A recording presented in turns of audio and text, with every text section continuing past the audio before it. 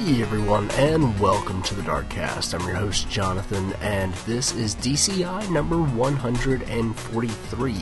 In this episode, Brian and I are talking to Dave Sullivan about his new game, Starship Assassin. Starship Assassin is a team-based, objective-based, multiplayer shooter with lightsabers, jetpacks, and of course guns, and obviously black holes and wormholes. The game is actually going into beta here very soon on March 3rd, and you can find out all about how to get into the beta on his website, for which you can find the link on darkstation.com in the show notes to this episode. As always, thank you so much for listening. Now on with the show.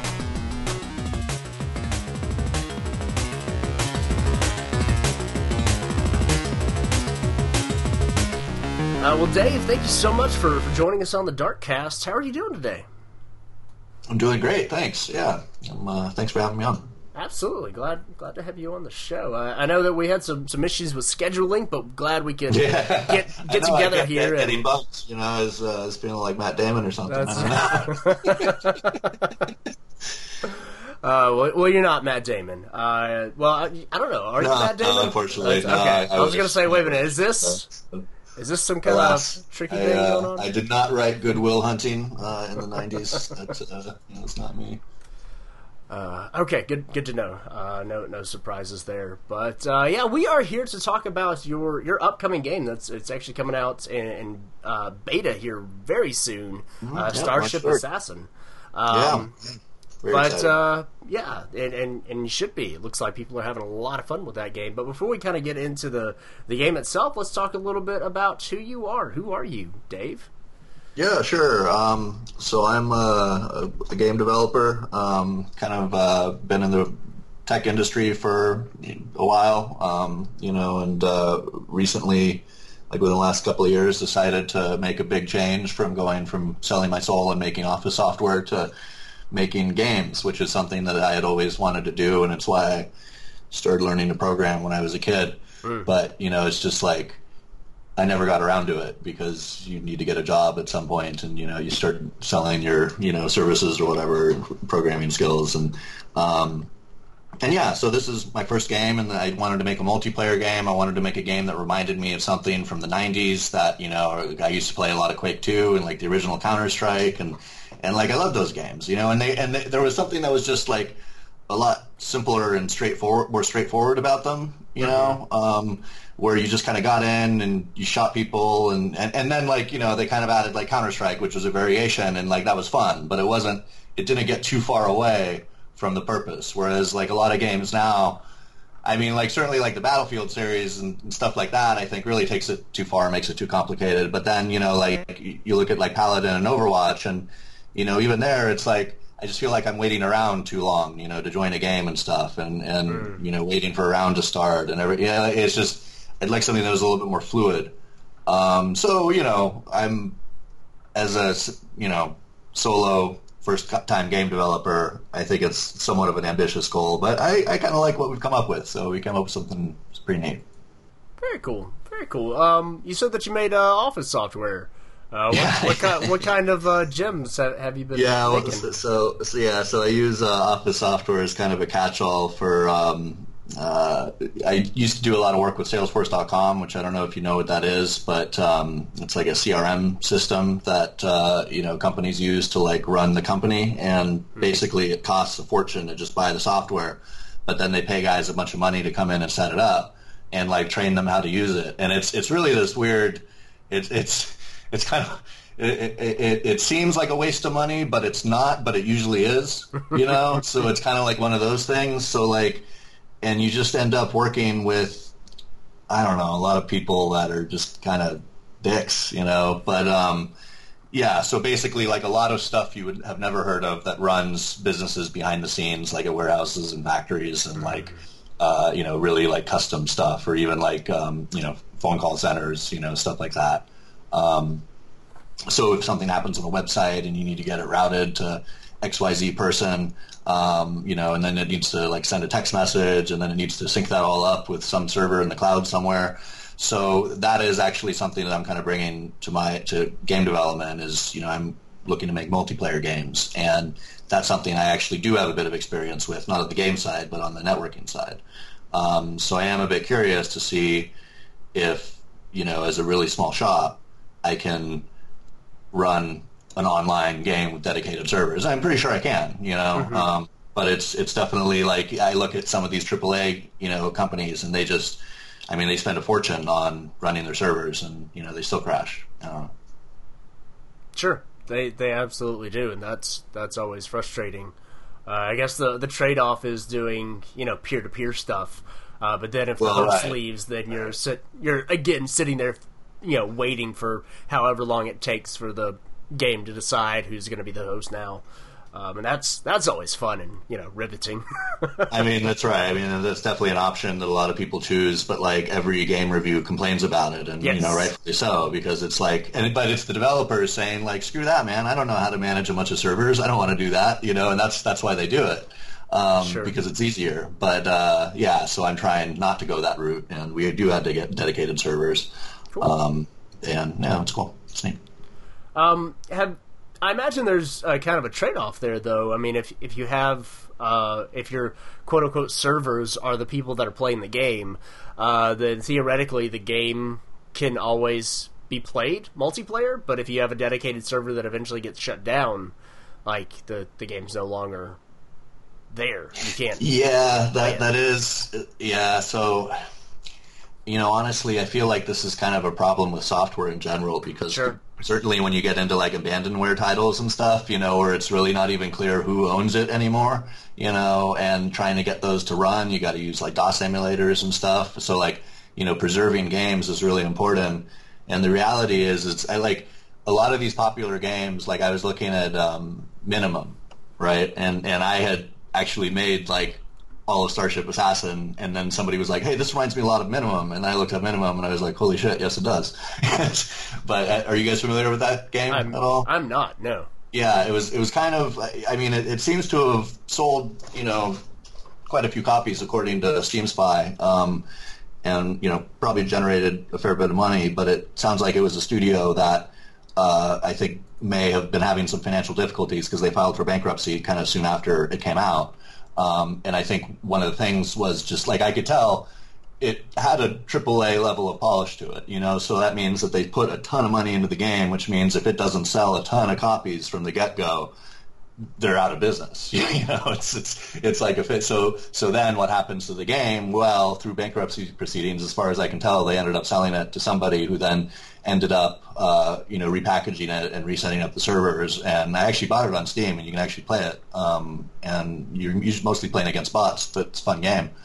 But like that stuff happens, like I don't know. So the reality there was they just couldn't afford to pay people to manage those servers anymore, Mm-hmm. But if they had made it peer-to-peer, I feel like it would have been a worse experience. And even still, you need to constantly keep updating games, and that's the other problem is like games are never done anymore. It's like what you're really making is, hey, I'm making this world, and it's starting with, this large picture in mind, but like, here's the fun things you can do now, and then we're going to keep adding to it, and then it just keeps growing from there. So, and that's either going to be successful or it's not, and yeah, I'm with you, man. I agree, but it can be tricky sometimes too for the game developer side.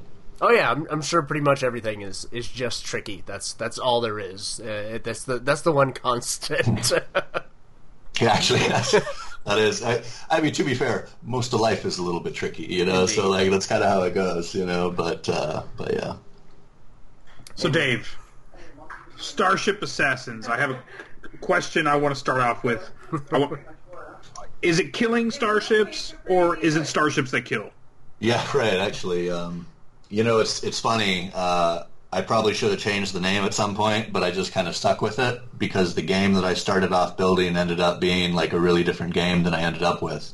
So there still are starships in the game, but originally you could actually pilot them with a multiple crew, and it was very much like a, I was trying to do kind of like a very low-budget Star Citizen kind of thing, where it was just like, what if you just delivered on the most basic premises, like where you're in a big open world skybox, you're moving around, and it was almost like a submarine simulator kind of thing. It was really what it ended up feeling like, and nobody got it. It just like everybody that played it was just like and so it kind of like for me it was kind of like, all right, look, like for my first game, I think I've got to make something that I like, that I want to play, right? But then I've got to pay attention to what other people want to play too, and I got to find somewhere in the middle to meet.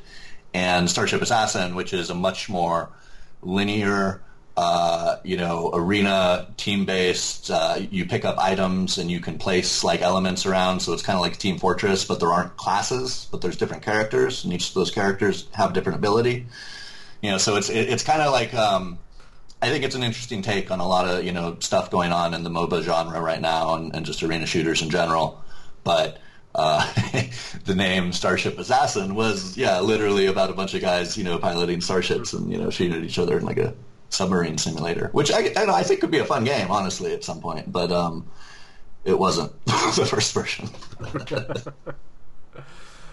So is everything actually taking place on Starship still, or... Is it what kind of world are we actually in? So all right, so there's going to be one level for the beta. So we've got one arena, and then I'm going to be adding some new levels, over the course of the month, and that's going to be the big launch extra stuff. So there will be a couple of different settings, but currently it kind of takes place in like this kind of like. Rock, there's like these rocks, and you kind of like jump from rock to rock, like floating debris in space almost, like you're in space and you're kind of like in zero gravity, but not really. And you have a laser, and you've got a laser sword, not to be confused with a lightsaber. Sure. But, I could see a resemblance there. But, you can hit people with a melee attack, or you can shoot people with your laser. And then you can go pick up items. But each team, so there's a red team and a blue team, they start at separate sides of the arena, essentially. And they are in a starship, which kind of looks like this big globe thing, you can see on our website. And that's where your AI core, your artificially intelligent core, is located, right? And the goal is just for the other team to destroy that core. And there's essentially kind of a couple of checkpoints along the way in the middle of the field on the way to doing that. But, it's essentially kind of a linear MOBA in that sense, or at least that's how I was really thinking about the level design, you want there to be enough variation and variety to, like, create real choke points and real strategic points, but at the same time, you don't want it to be so complicated that rounds just drag on and people get off track, Sure. So is it asymmetrical then? Do you always have one side that's defending and you've got one side that's attacking, or are both attacking and defending? It's both. But that's something that I've been thinking a lot about, actually, and I'd like to experiment with a little bit on the other levels. But for now, it's pretty... there is a center island that you can jump to optionally, right? And that has this thing in it. There's these they're essentially capture points or spawn points. So what you can do is, if your team gets over to that and manages to capture that spawn point, anybody that dies will now spawn there. So you can spawn much closer to the enemy base.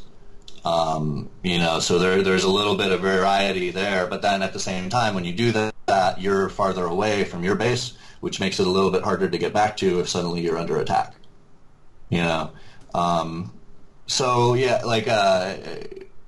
I think there's a little bits of things like that I try to sneak in there, but otherwise it's pretty uniform.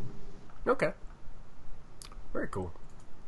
So with your with the character design, how did you manage to get all of the siblings to famous video game characters? Like I noticed you had like Samus Lauren, you had Earl Newcomb, a little bit of Brogeta in there. Where would you go? Where were you going with that? So I was basically using that as an homage to certain games and movies that I fondly remember from when I was a kid. I have not been contacted by any of their respected lawyers. If I were, I would probably have to remove those characters and replace them with something else. But I mean, let's be real. Like, it's obviously, that's exactly. Clearly, they're not their famous relatives. That's okay, fine. So like the Seamus thing, for example, now when I designed the character, I actually didn't know the resemblance, right? But then when somebody called it out, I looked it up, and then I was like, oh, actually, yeah, that does look really similar. But then you look up Seven of Nine, and then the in her red suit instead of the blue suit for this character in the game, I mean, she kind of looks like Seven of Nine from Star Trek too. So I don't know who's ripping off who exactly. But it's just like, so what? Is a blonde woman in a skin suit like off limits now? Is that just like not allowed? Or like a guy with blonde hair, sunglasses, and a tank top? Like, is that just like, sorry, no, one person did it? Because Duke Nukem, which I'll say the name, like that was a ripoff of Arnold Schwarzenegger and Rambo and all of those guys kind of mishmashed together into one. And this is Duke Nukem and Guile from Street Fighter and, a few other people like that. So, I don't know. I think it's tongue-in-cheek. Hopefully other people think it is too. But, I'm definitely not trying to be like, I couldn't come up with any better ideas. I just copied other people's characters. It's really wasn't what I was going for here, but I don't know. Now, you mentioned that, the different characters have different abilities. Can you kind of break down what those abilities are and how they differ? Yeah, so it's kind of your standard, you got a guy that does a shield, you've got a guy with a strong, area offensive attack, got a guy that does invisibility, and it's limited to like one, ability per guy. So what happens is when you shoot somebody, it fills up this like special meter that you've got. So, I mean, it's almost like your ultimate, but the powers you tend to be able to use more than an ultimate. And then when it's filled up, you press a button and, it does your power. You also have a dash, so everybody, kind of has the same movement scheme, but you can jump like 6 times, so you can like jump really high up into the air, or like you can jump, shorter distance if you want. And then when you hit shift in any direction, you'll kind of like dodge to the left or right. Kind of like Bloodborne almost, like that was kind of what I was looking at, where it's like, the rapid like dodge to like get out of the way of a bullet or whatever, and then you've got your melee attack. So you've got like a few options, and this is something that definitely stayed from the original concept, was using kind of six degrees of freedom, and like trying to use vertical space really well, because originally I had no gravity in the game. So first it was a submarine simulator, then it was an arena shooter with no gravity. And like 90% of the people that played it just couldn't get around the no gravity thing. It was just too like disorienting for people, which I thought was kind of an interesting thing to learn. But so I changed the gravity to be much more Tribes-like, I guess. But the jetpack is different than Tribes. Like, it's not really a smooth thrust. It's more of like it's a jump. But you use that jump to get around from islands, and you can you can really jump very high into the sky, So I think that's going to be kind of fun for people, and some people not like it. So I don't know, might vary there. Sure. Very important question though. Do you have the skis from Tribes? Yeah, right. No, I don't. And I'm going to tell you why. Because I was never a big fan of the skis. I understand the practical necessity for it, and it's the same necessity for having horses and paladins, which is you have a lot of space you've got to cover, and you need a fast way to get there, right? So in Starship, that fast way is jumping up in the air and then dashing forward like through the sky, through the body of your opponent. Yeah, yeah, but no, I didn't have skiing. That's just as well. I always found it that I just wanted to go around and basically play Tony Hawk in Tribes and not actually shoot anything. So that's probably just as well if you want people to actually get things done and kill other people, attack AI cores, what have you. Yeah, no, definitely. It's going to be a polarizing. Like that's the thing. Like as a game designer, there's like you do have to make decisions about like, okay, it's going to work this way or that way. But like sometimes it's like it's going to be a polarizing decision. Skis or no skis? I don't know. Yeah. I went no skis, no skis and Turbo Dash, but who knows? But, I mean, you got jetpacks, and, I mean, everybody loves jetpacks, so I think. Jetpacks. I don't know anybody that doesn't love jetpacks. We'll just go ahead and blanket statement, everybody loves jetpacks. It'll be fine. They are weirdly difficult to execute well, I will say that. In that but because, like, there aren't very many games with jetpacks, I noticed. And, there's, like, what was that? Do you guys remember the one on the N64, the Star Wars game? Shadow of the Empire. Shadow of the Empire, yeah. And they had a sequence where you could kind of do the jetpack thing or whatever. Like, yeah, it was kind of fun, And then the Tribe's jetpack, of course, and then there was a game that was, I want to say, like, on the Xbox One that was kind of a, it was kind of a clone of, what's that game? It was one of the best games of the year, PS4, Indiana Jones style adventure. Why am I blanking on this? Like Uncharted? Yeah. Well, but you were saying this was on Xbox.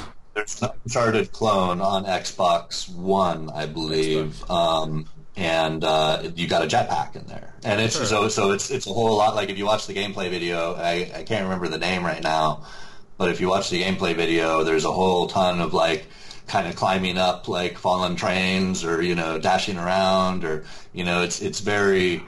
You talking about Dark Void? Actually, maybe that sounds like it might be about that. Let me just check. I'm going to be real surprised if I just randomly picked Dark Void out of my brain there. But I think that's what you're talking about. Because that was Nolan North doing the voice to that. That was. And she had a jetpack. And it was okay. Yeah. Actually, I think that is the one I'm talking about. Well played, sir. Well played. This brain's not completely useless yet. It's just filled with random trivia like games nobody remembers. But so how did you? So you mentioned that the jetpack in the game is more kind of like thruster pack sort of thing, jump pack, shoot you up in the air real quick. What was kind of the impetus behind that versus kind of the gradual uplift style of jetpack? Well, so I thought the gradual uplift was too limiting, and the way I had it rigged up first, which was maybe a rapid ascent with a fall off, so you kind of started going, like, faster and faster. I guess really fall up would be more the right word. But yeah, people just kind of, like, it was really disorienting. I liked it. I thought it was fine because you could use down to kind of, like, nudge downwards and then up to, like, bunch upwards. But it was much more like, you ever play those or see space movies where they're out in space and they've got the little jet stuff like in Gravity or whatever. Like the little space jetpacks they've got, like, at the International Space Station and stuff, and it just gives you, like, short bursts and you're kind of, like, guiding that. So, it was kind of like that, but I think the whole dash and just, like, more of a normal jump that people are used to seems to just, like, people get it, and as they play it, it's just, like, one less thing they've got to acclimate to or think about, to get into the game. Okay. Very cool. Now, you mentioned that the game has both swords and guns. Yeah. Does this answer the age-old question of, bringing knives to gunfights and who wins? Yeah, well, I mean, that's I used to play a lot of Jedi Knight when I was a kid, Good answer. And, that's all I need to know. That's all right, exactly. Yeah, so, like, we literally had, like, LAN parties and stuff, and I mean, the lightsaber was, like, the way to go if you were a badass, and I remember a lot of that. So with this, the lightsaber, you can use it to knock people off the islands. So actually, it's almost like the hammer in, like, Super Smash Brothers or something like that. Like, it's almost like you knock them comically far. But, like, and it deals double damage, so you can get damage power-ups to kind of, like, level up, but then you die and you go back to zero. So, it does double your damage. So it is actually a pretty useful, and it's got a pretty generous hitbox, I'll say. Hopefully not overly generous, but it's you can hit people. But it's got a little bit of a delay, so it's a little bit of a wind up, as you kind of strike. Okay. Can you deflect shots that are being shot at you with it? No, but I'd like to, and I was thinking about what the best way to do that would be. Is like, do you add an extra button, or do you kind of do it like as long as the saber is equipped? Because like in Jedi Knight, I think it was kind of like as long as you're facing the projectile at like a certain angle, it'll count it as a hit. So yeah, it was a passive skill. Yeah. So that might be a good one, but no, I haven't added that yet. Okay. That's fair. It's not an actual lightsaber. It's just a light sword. So well, I mean, it's another thing I will point out that all right, yes, Star Wars invented the lightsaber. It is iconic. It is embedded within the public consciousness forever. And Disney owns that now.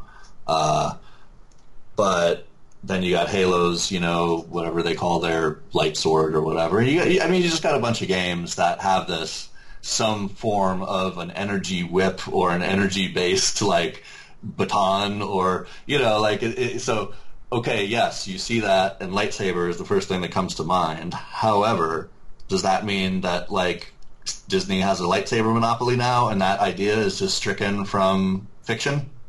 I think as long as it doesn't make the vroom sound, I think you're okay.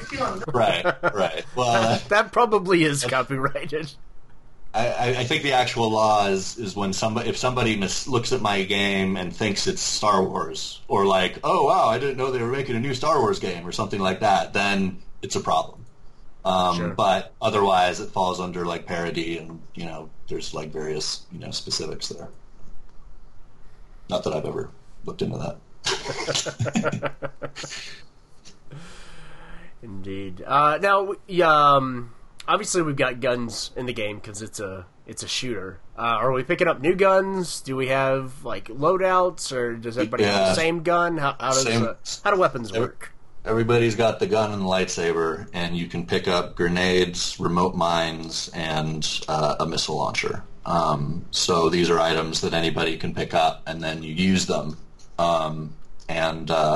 It's like an extra, secondary fire kind of button, and those, have a radius effect and kind of knock you back or whatever. And that's pretty much it. And, I kind of wanted to do that to keep it somewhat pure in a sense. The laser that you start with will fire as fast as you can shoot it, but it does have a, kind of heats up, kind of gets too hot kind of thing. It's got to cool down. So there's you can't just keep on firing. And then there's a bit of a zoom, and it's got a bit of reach. So it's a precise weapon. So if you point it at the right point, it's going to hit the guy, and I wanted that as opposed to I don't know, I play Paladins, and I feel like certain characters there, not even that they're cheap, because it doesn't end up doing that much damage so much as it's just annoying, whereas Quake 2, I mean, there's no difference between the characters, it's maybe you have some different skins or whatever, so I'm kind of trying to find the happy medium there of yeah, they're different characters, but no matter who you pick, the experience is going to be vaguely similar, but if you really wanted to get into it, you can probably mix the, characters to get better, team dynamics. Sure. So are there going to be more characters later on, or is it the 6 kind of the base of the game? No, so I'm going to add more. I very much consider this an early access title at this point. With the beta, I'm really just trying to get it to where, make sure my server infrastructure works, make sure, I've made the right game, and I'm going to spend time adding more levels and characters and items during that month. So, I'm really going to be filling out content. I think, there'll be a lot of cool stuff there. Very cool. Very cool. Aside from the aside from the jetpacks, are there like I know some, especially like with some of the other like multiplayer games, like there are certain like quick ways to get across like the map itself, almost like a portal or anything. Do you have anything like that, or is it just kind of the jetpack movement that kind of gets you going? Yeah, so you can definitely move faster with the jetpack. And then there are these, the spawn points that you can capture, and there's a few within the map. And, basically, have you played Paladins and, how like the capture points work? And I mean, this is true in a few other games, but, you walk up onto a target kind of thing and stand there and it kind of charges it for your team. Yeah. And then the other team can come up, and you got to kill the other team to get them off the platform, kind of thing. Yeah, make sure it's not contested, and then it locks. Exactly. It locks for your team. Yeah, so we have essentially those, but they can be contested at any time, and they control where you spawn. So teammates will spawn at that location, which might be closer to a strategic objective, or farther, or whatever. So that's kind of the dynamic I'm trying to play with there is kind of like, okay, you move your spawn point for the team, and that kind of changes how quickly it takes for you to get, from point A to point B. Okay. Now, with that, I don't know if it was on the website or one of the videos that you've got out there, but I saw mention of black holes and wormholes. How do those affect things? And that's not a normal thing to be in a multiplayer map. Right. Yeah. All right. So those are like secret areas. So there is, and that was in one of the earlier versions. They played a bigger role. But again, it was just one of those things that nobody could ever find them or figure them out. And basically, you go through them. And they're like these wormholes. It's actually pretty cool. And then you take it to the other side, and there's a wormhole or an item on the other side, and you take that to wherever it is, and you're in a secret room kind of thing, right? So there are secret rooms in the current arena, and then there's one black hole, which leads to a secret area with some cool stuff in it. And that's kind of like, I'll leave it up to people to figure out where it is, but it's not horribly hard to find, but it's kind of off the beaten path. But no, black holes and wormholes and stuff, I mean, I think they just look cool. It's something I'm actually kind of interested in, like from a physics standpoint. I think it's really interesting. It's one of the few things in the universe that we actually don't know as much about as you would think. And they make for good science fiction fodder. Absolutely, indeed. Is there potential future, or is there potential in the future for some of these black holes and wormholes to possibly take you to other multiplayer maps, like parallel universes, quote unquote, where other people are fighting, like that? Right. I think that's a good idea. That sounds crazy, but kind of cool, right? Yeah, the metaverse concept. I mean, I'm specializing in Unreal Engine, which it's kind of like if you're starting a game company, you kind of want to pick a technology, what are we really getting behind, and then you're taking this engine and, you're trying to do new and interesting things with it that maybe haven't been done before, and for me, that's very much multiplayer games, and what I'd like to get more into is kind of more the massively online genre.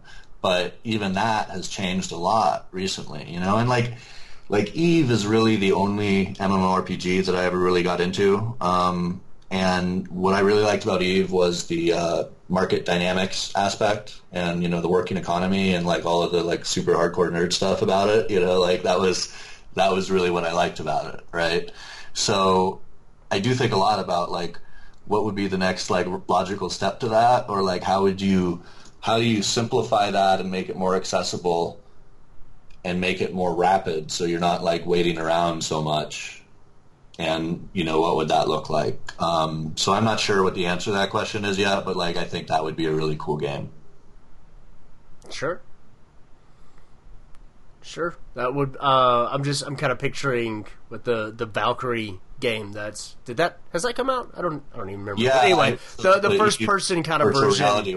Mm-hmm. Where you're kind of like in the EVE universe, but then theoretically, like the whole rest of the game is happening outside of that or whatever. Or maybe that was the first person shooter that they were going to come out with. I don't know if that ever came out. Dust 425? Yeah, that was the 14 or whatever.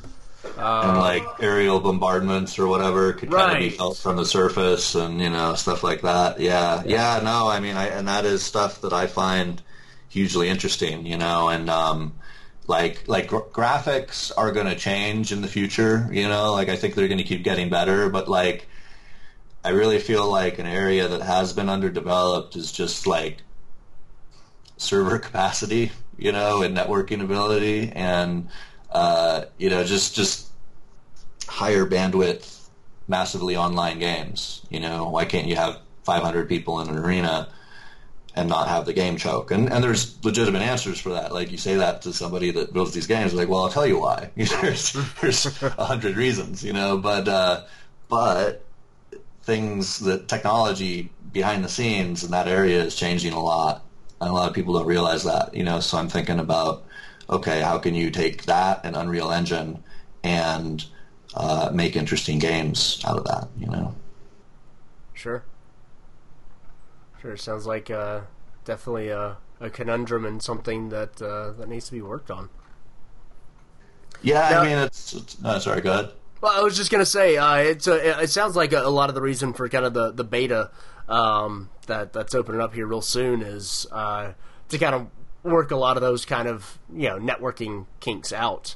Obviously on the kind of the smaller scale, you're not trying to make an entire universe where 500 people are fighting 500 other people. Right. But for the game at hand, it sounds like a lot of kind of what you're working on, proof of concept, all that kind of good stuff. Is that fair to say? Yeah, no, definitely. So that's of course. Yeah, I want to work out any kinks, there are in server capacity, and really, see, because I think I could easily handle 1,000 users wanting to play the game, but like 10,000, and obviously that's a high quality problem, so I don't know if my game is quite that good yet, but I'm trying to kind of find the happy medium of like covering my bases just in case 100,000 people download it or whatever and want to play it, so they don't all just totally shit on the game because the servers are down or whatever. So yeah, that's something that kind of keeps me up at night, but we'll see how it goes. I think it should be good. And then otherwise, it's just really been smoothing out the game, and just making sure that it's fun to play, which is a game mechanics issue, but then also it's clear what to do, which is something that I learned too is really important. Just like kind of guiding the user, but in a non-annoying way, and that's kind of the art form, I think. So like a lot of AAA games, I think they kind of get shit for this, where they guide the user a little bit too much, maybe. Sure. Because guiding the user can't be a bad thing, right? But like then you look at the Dark Souls approach. I mean, you would think, but there's a whole contingent of people that's like, that is the worst thing possible. Well, right. Why would you do that? Why would you put up a signpost? Right. Exactly. Yeah. So I mean, then you get Dark Souls, and they just leave text on the ground for you to read optionally as you're walking out of the first area or whatever. But I think some of that is important, and I think some games do get it right. Indeed. Now, how will people actually get into the beta? Oh yeah. How can people find out? Yeah, so just go to our website, starshipassassin.com, and sign up on our emailing list, and when the beta goes live, you get an email. Or actually potentially before that, because I think I'm going to probably release to my email list first. I've already released it to some streamers and stuff that have been playing it and kind of giving me feedback. And then I'll be releasing on itch.io and Game Jolt as a free game for a month. And then I'll be putting it on sale. I'm not sure at what price point yet, but like under $11. I'm thinking probably like $8.99. But I'm not really sure what my server costs are going to be yet. Sure. So that's kind of somewhat up in the air, and one of the things I need to test this month. But yeah, I mean, I think based on my market research of what a roughly how many people could be interested in a game like that, at that price point, I think would be enough to cover everything. Very cool. Very cool. Well, Brian, do you have any other questions before we jump into the end game? No, I think we absolutely can jump into the end game. So we like to end with a little bit of a questionnaire that's more focused on you than the game itself. Sure. And it's not easy, but we used to call it the lightning round, and that just didn't work. Are these like mental puzzles or? Yes, yeah, absolutely. Can I Google this please, stuff? if you would reach to your left, you'll find the graph paper that we left out for you. Just be prepared to draw, show your work. Actually, what's really funny? If I had a camera right now, I'd show you, but I actually do have graph paper in front of me. He found it. Fantastic. That's graph paper, so I literally have graph paper in front of me. So touche, sir. Touche. Excellent. So we're going to go ahead and start out with the first question. Who is your favorite video game protagonist? Oh, man. Favorite video game protagonist? Probably the guy from Full Throttle. Okay. The guy from what? Full Throttle. Oh, nice. Okay. It wasn't Max, but God, I forget. But I mean, that's like I was just trying to remember. I'm like, yeah, what games did I play when I was a kid? And like, really, was like, yeah, that guy, And that was definitely one that I was a big fan of. And then I mean, I was always really into RPGs, like Fallout and stuff. But like, then that was my first thought, and then I was like, oh, but then it's just myself, which doesn't make sense for this question. So yeah, guy from Full Throttle. Ben, that's the guy. There you go. I had to look that up. Good old Ben. Yep. All right, so flipping the script on this one. Second question: who's your favorite antagonist? Who's your favorite bad guy? Touche. Oh, bad guys. Yeah, I mean, I know it's lame, but probably Shodan. Not lame at all. It gets mentioned a lot, but there's a good reason for that. Not as often as you would think, though. At least not as often as I would think.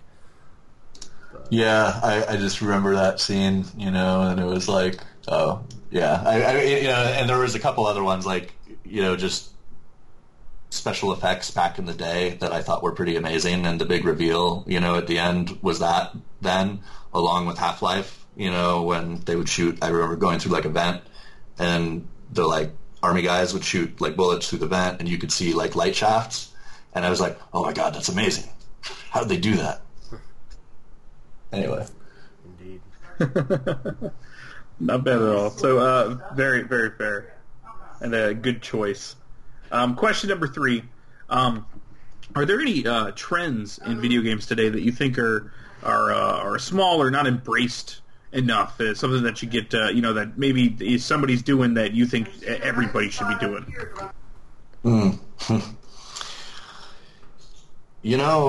No. But I'm going to talk about a couple that I think are important. But so like simulation is one that I'd like to see more of, or like in addition to business software, like something that I actually did a lot of work with was like machine learning and artificial intelligence software. And one of the things that's really interesting that's coming out of some of the changes there is like artificial creativity and this idea of, like procedural generation. What's the next generation version of that going to look like?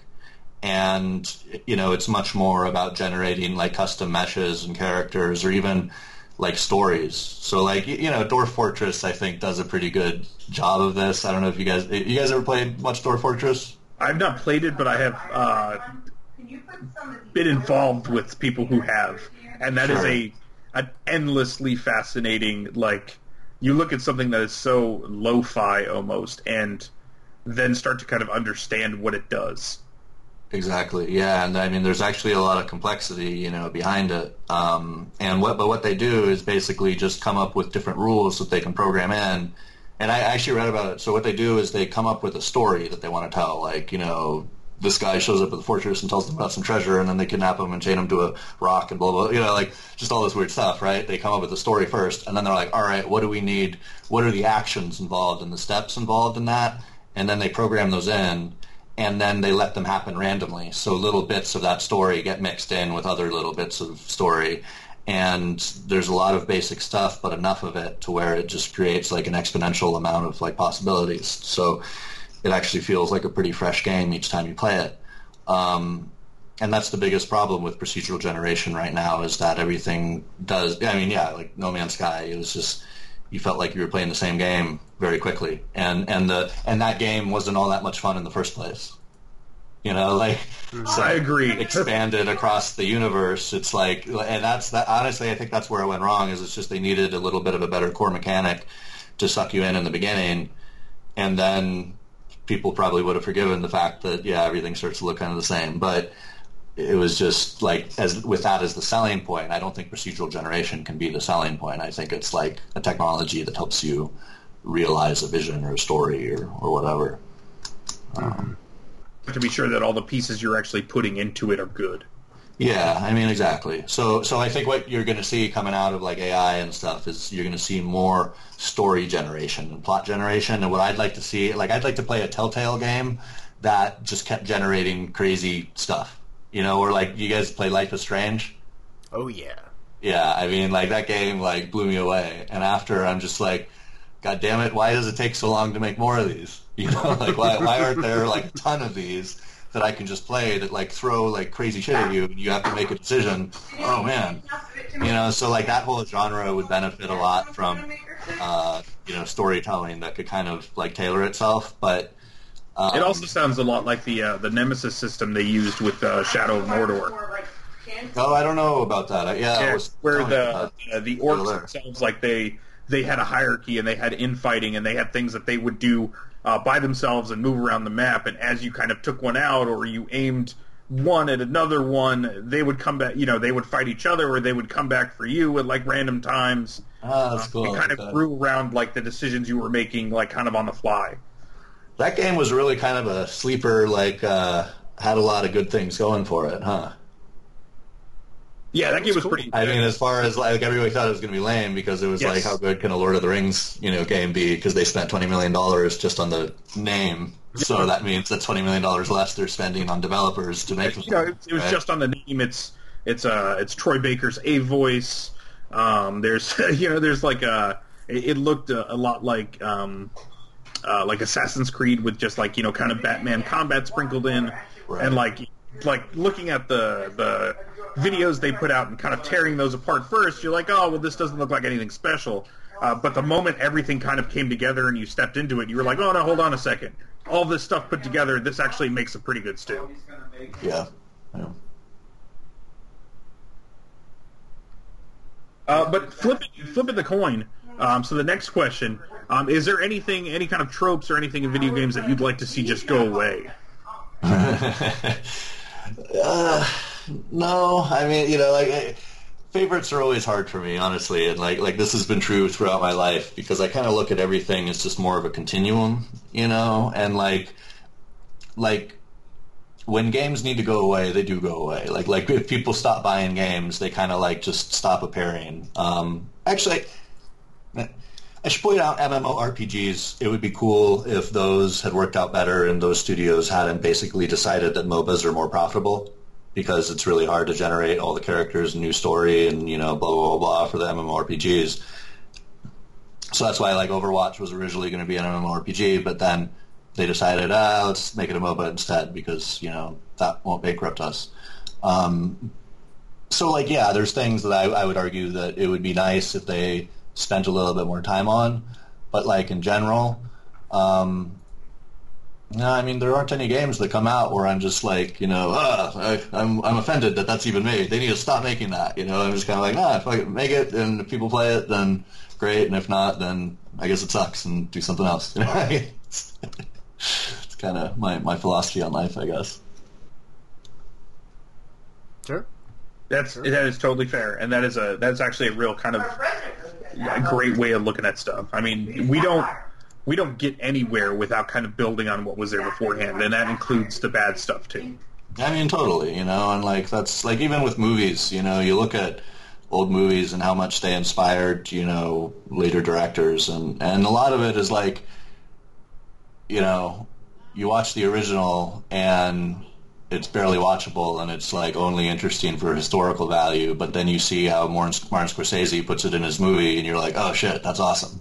You know, and it's just, so it's like people are always taking techniques that were like before their time and making them a little bit better and then applying them. And that's kind of like this weird thing that just keeps happening over and over again with every new idea, you know, good ones anyway. Yep. Mm-hmm. So, next question. Let's see. You're making games, which is very much the dream of some people. But a lot of people, you know, they have other dreams too. And if you got the chance with no restrictions, is there another profession you'd like to try? Not really. I mean, I've kind of done the entrepreneur thing, I guess, for like the last 7 years, and that started out freelance, but then, you know, later on was like an angel-funded company and, you know, 30 employees and et cetera, et cetera, et cetera. So like that, I think was, and that's still fundamentally the business I'm in, which is like, hey, I've got this thing that doesn't exist yet. How do I make it? How do I put it together? And then how do I get a team together to agree that, you know, hey, this is the thing that we should build and this is going to be awesome. And how does that like change and take shape? And I mean, I just like fundamentally creating things like that. And the only place to do that I found really is starting companies and launching products. You can't do that at a large company. And a lot of people think like, oh, I'm going to go work at a large company so I can get some experience so I can start a business. You're not going to get any experience running a business at a large company. You know, it's just like they're fundamentally different sets of problems to the extent that a lot of people that are successful entrepreneurs at early stage companies are actually unsuccessful running larger companies because, again, it's just totally different skill sets. So, you know, like that's kind of what I enjoy and what I'm doing. I'm not incredibly successful with it yet, but like, I don't know, I'm making a game, you know, and like it's kind of up and down, you know, you win some and you lose some. So yeah, I think I just want to keep doing that. And, you know, right now my big focus is really on games because I kind of joked about it earlier, like we're going to end up with a game-based economy or whatever. But no, I mean, I think that like a lot of really, really new and cool ideas are going to be expressed through games. And that's going to be like a primary place where people like learn a lot about themselves and learn a lot about the world. And it's just it's an art form that really is very early. You know, it's really just getting started. People don't realize that you know it's only 30 years old. You know, so I want to be part of that. But you know, the way I do that is through kind of like, okay, let's get a team together, let's build a company, let's put a product out, let's actually, you know, create this, I guess. Sure.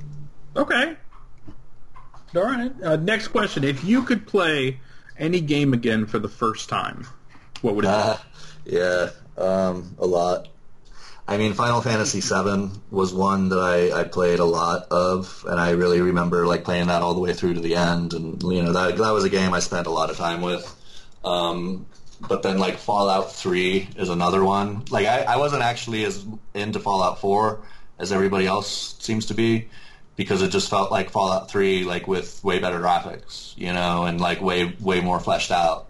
The big, you know, thing for me was making the jump in Fallout, and I had played Fallout since Fallout 1, but making the jump from the isometric view to the 3D view was like, whoa, you know, but it was kind of a similar thing with like Morrowind too, you know, and yeah, again, man, favorites, like it's, you know, pick totally the most awesome moments from an awesome, you know, set of experiences, you know, and there's just so many games. I think a lot of people have that, where it's like you look at your own history, and a lot of it is probably you could probably place yourself by remembering where you were when you were playing a game, kind of thing, what you were going through in your life, and why that was like the perfect thing for you. Oh yeah, absolutely. They're just like any other stories where they easily kind of serve as flag posts to other memories.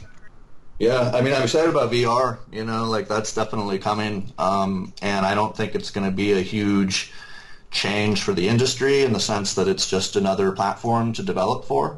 And like that's all, you can already use Unreal Engine or Unity to build VR games, and it's not too tough. But the level of immersion that it gives you is just so much higher. So if they can work out the resolution, which I think is the biggest problem, I think you're going to see a lot more people buy them. The PlayStation VR, has already exceeded estimates. They thought they were going to sell, I want to say, like 1 million units in like 6 months, and they sold them in like 3 or 4. So people seem to be interested in VR, but it's also still like really early. Mm-hmm. Yeah, it's really early, and it's still not at a price that everybody can kind of grab onto. And I think it's kind of got to stay that way for a while, just because of the like the technology at use and kind of the industry itself has to grow around it. Yeah, no, definitely. It's they're not cheap toys. Not at all. But final question. Here we go for all the money. At the end of our lives, when we come to the gates of the Mushroom Kingdom, and Toad is there to greet us with the book of our deeds, what would you like him to say to you before he lets you in? You were right. I like that. Just what it was. Yeah, that's right. You were right. Is that the Mushroom Kingdom? We like talking about an acid trip here, or mushroom trip, or that is for you to decide or find out. Very, very, very rapid DMT visit. That's right.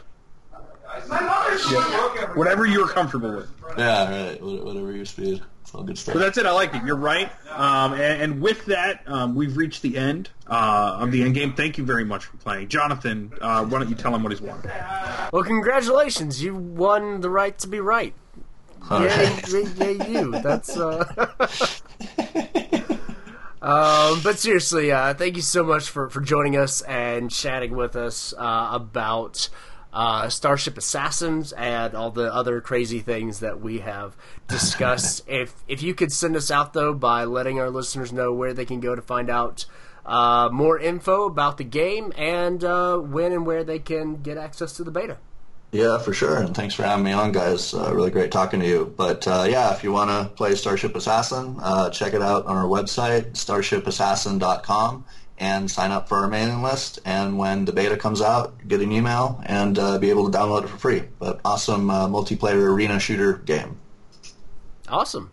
Well, thanks again, and good luck going forward and handling the hundreds of thousands of people that'll download the game and cause night terrors. I'm sure it will. I'm sure it will. But hey, good talking to you guys, and have a good one. We'll see you.